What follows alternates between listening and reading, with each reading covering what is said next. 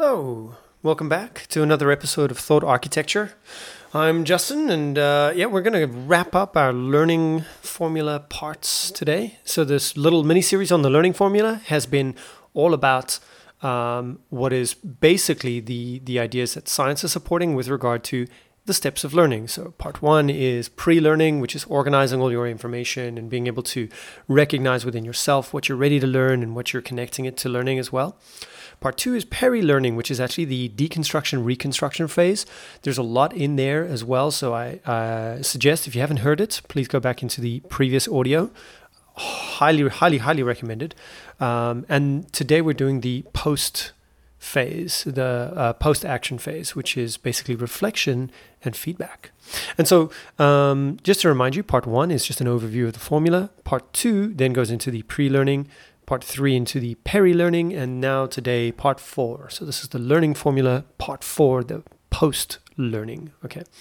So if we're taking a very broad spectrum of learning here, we can put it down to things that you need to learn for a job, skills, things like that, how to do X. We can also break it down to, okay, cool information, let's say university, high school, you're breaking down something for study points, okay? But then also we can talk about learning in regard to, okay, well, I just want to up my skills in my daily life. For example, learning a language or perhaps learning how to play piano, something like that. Okay, so with all of these in mind, the feedback loop is actually one of the best that we can do. It's the idea that, how do we know that we're successful? Let's assume we perform something. Okay, we learn a song, okay, on piano, and we perform it one time and it's successful.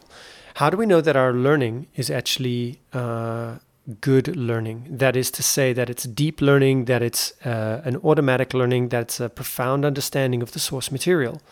Well, we don't just do it one time, we do it multiple times. And so this would go into the peri-learning phase. There's a certain amount of execution that you need to accomplish.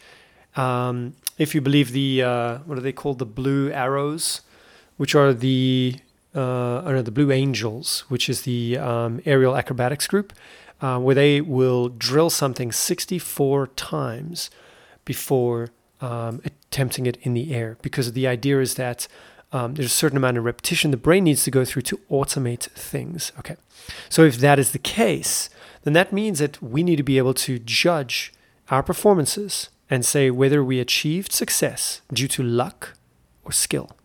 And this requires us to be a little bit more critical of ourselves.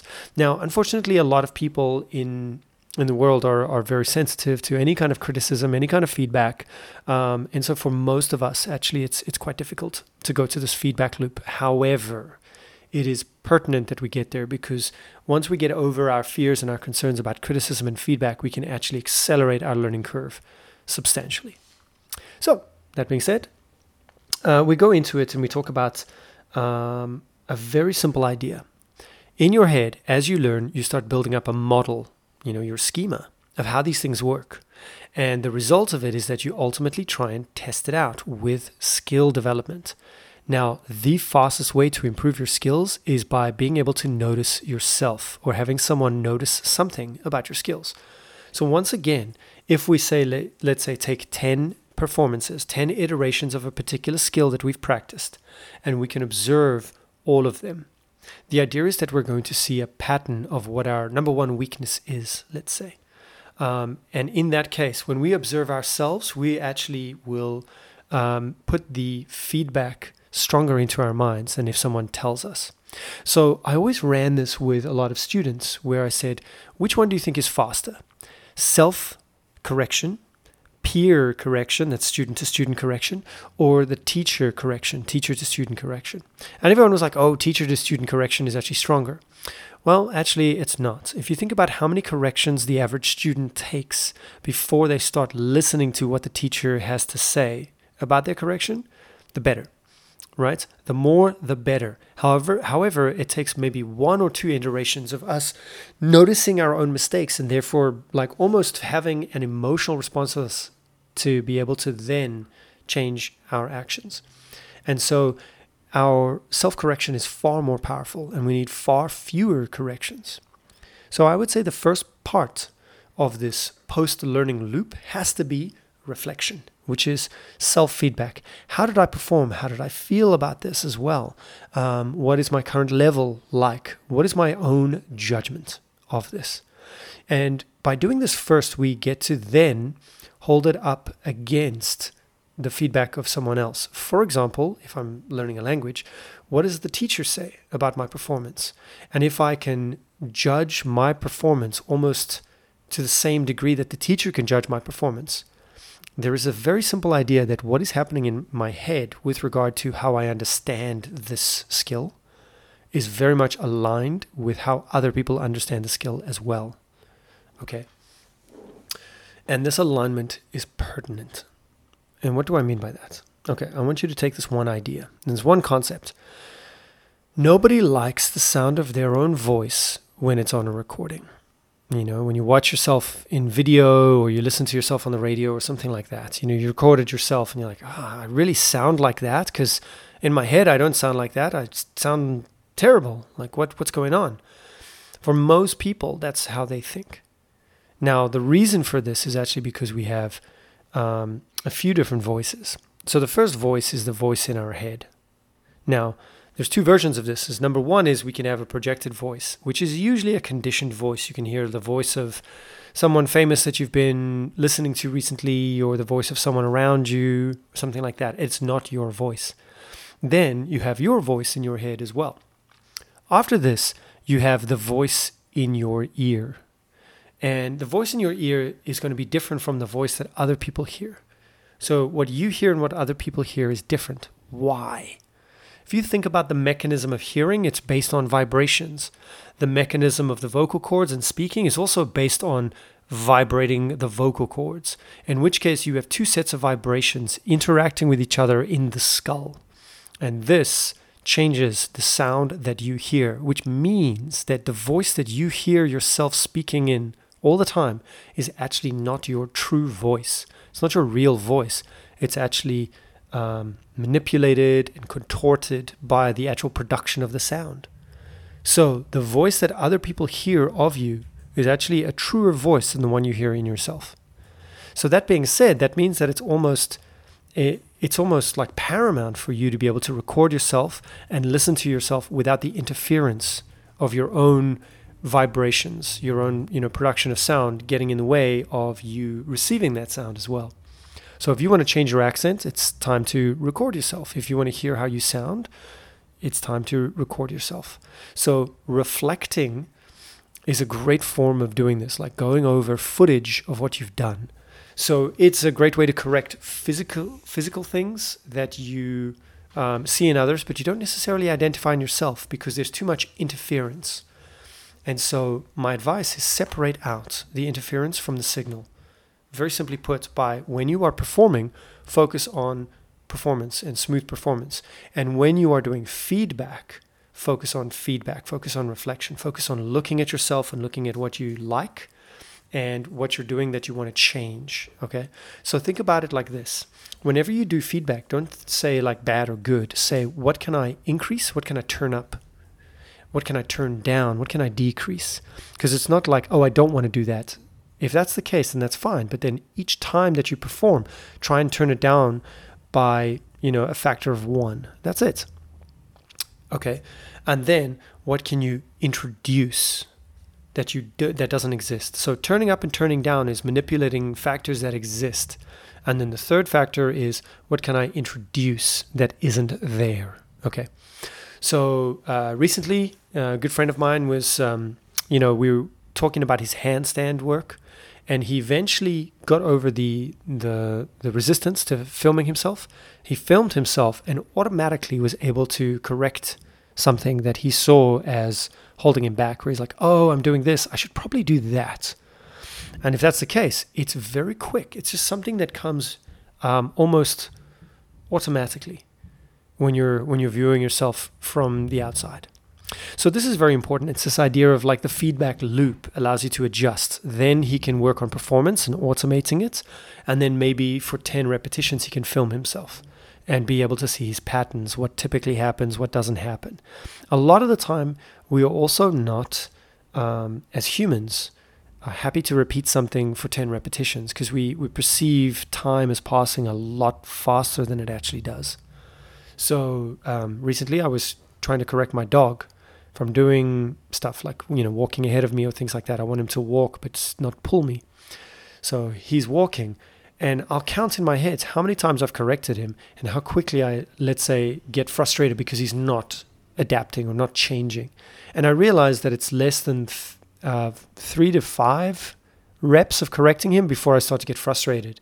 And just counting allows me to think, you know what, I'm not actually giving him a lot of opportunity to actually change.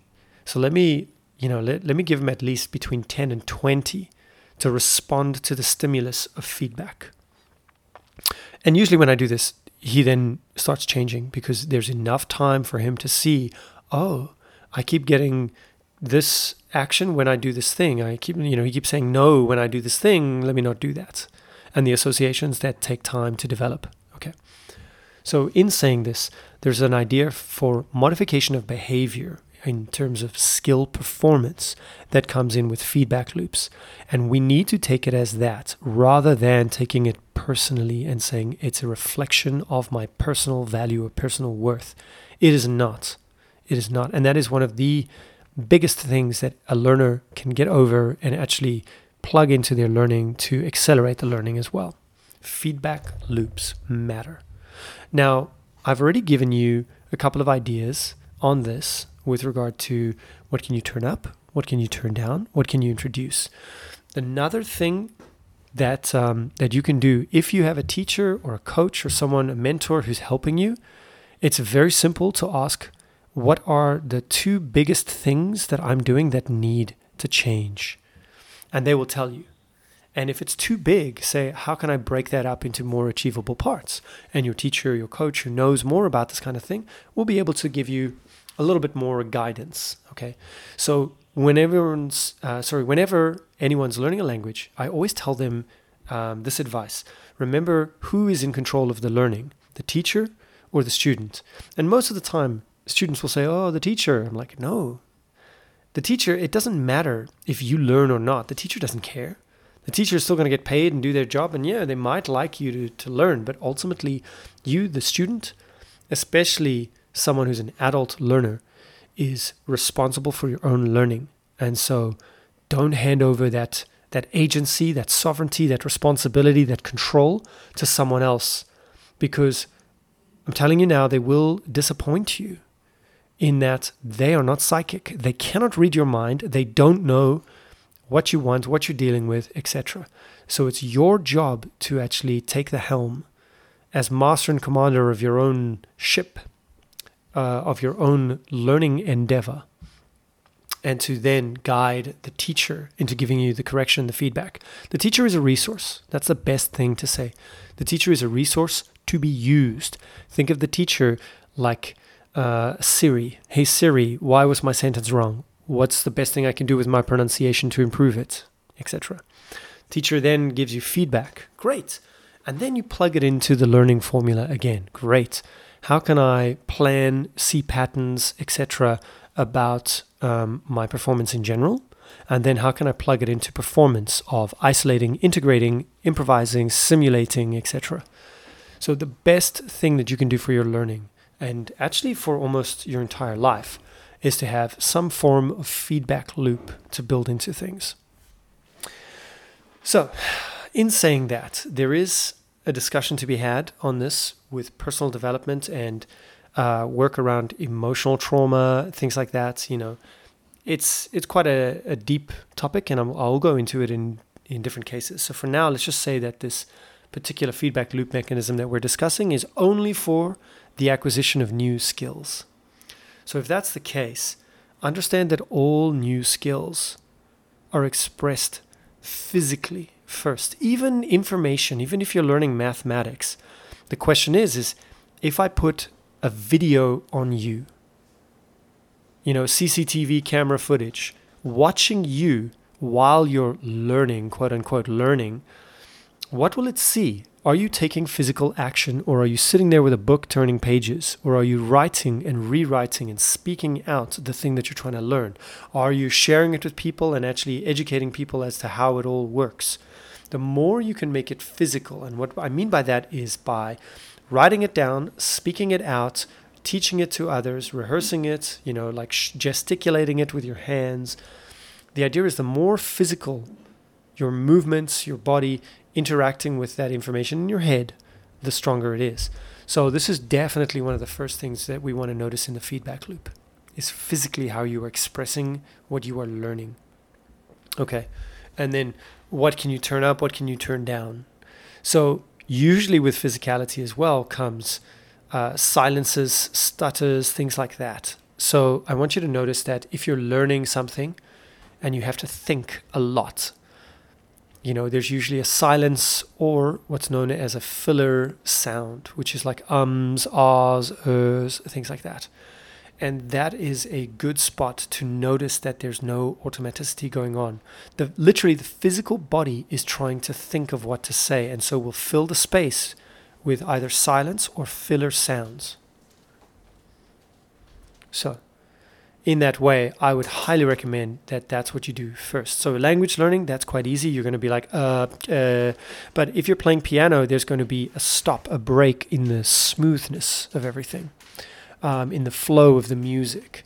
If there's something that you're trying to learn at work, like a particular skill, like, I don't know, how to print documents or something like that, and there is, hesitation, it's the idea of, okay, cool, this is one part where I need a link, I need a bridge from one string of things that I'm comfortable with to the next connecting string of things I'm comfortable with. And so it's actually practicing the space between information, which is important. The space between. And so these feedback loops allow us to first practice the actual things themselves. And we say, okay, cool, I'm happy with that thing. And when we integrate them together, these feedback loops are like, okay, great, I need to glue these things together. I need to be able to create a bridge between these spaces. Great. We can also say emotionality and gesticulation and energy. If someone is, one of the standards on handstands was not just, can you hold a handstand for 60 seconds, but it was, can you hold a handstand for 60 seconds and basically mimic a statue where I wouldn't even know that you were real compared to a statue because you just weren't moving. Your corrections for balance were so minor that they were barely perceivable by the eye. Perceivable. You were barely able to perceive them with your eye. So the idea is that, can you imagine 60 seconds performing a handstand like a statue? Okay, so now we've got a volume metric, which is our first one. Can I achieve 30 seconds, 20 seconds, 40 seconds, 60 seconds, whatever it is? And then a manner metric. How can I achieve this? So if I'm wobbling all over the place, I still achieve my 60 seconds. But if I'm still as a statue, the idea is that that's a manner metric as well. So your feedback loops are not just for criticisms, but they're also just to be able to see, according to your metrics that you've decided on in your pre-learning phase, what exactly you're doing.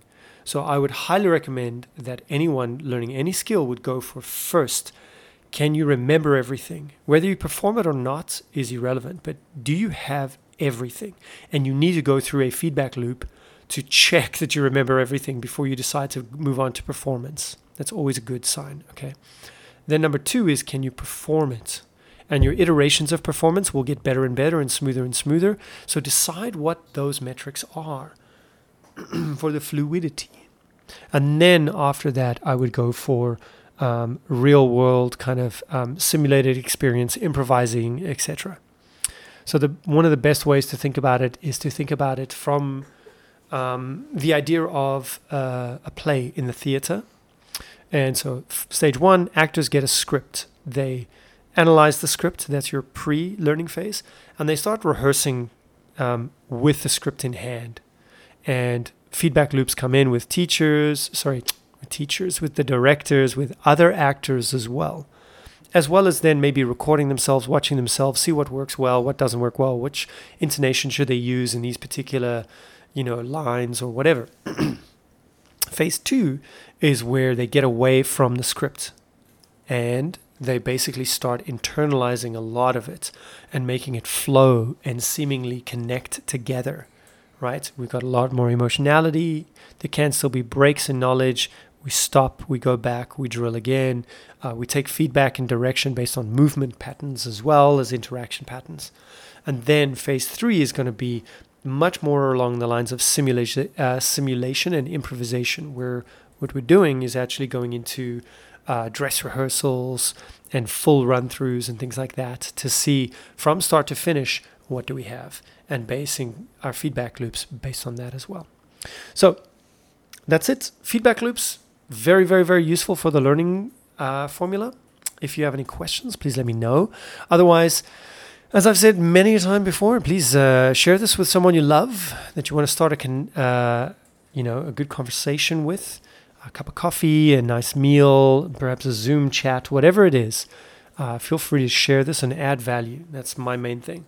And remember that every Monday, I'm trying to schedule these things so they come out each Monday as well. I've got a long list of things to talk about. If you have any ideas of things that personally we've exchanged in conversation or you've seen or you're curious about, if you want my take on them, send a message. Yeah, give me feedback. What can I turn up? What can I turn down? And what can I introduce that would perhaps raise the quality and the value of this? And as always, if there's any ideas that you don't agree with, raise them, because that's another form of feedback, is a form of criticism, disagreement. And so I never move away from disagreement, because the idea is that within disagreement, I'm going to be able to understand you better and either clear up any miscommunications, number one, or number two is just to state my values and my structures correctly, which means that even if you disagree with them, we can understand that it's a disagreement based on values or something like that. It's always room for growth. Always, always, always. That's it from me. I hope you have a wonderful week. And yes, we'll see you in the next one. Until then, ta-ta for now.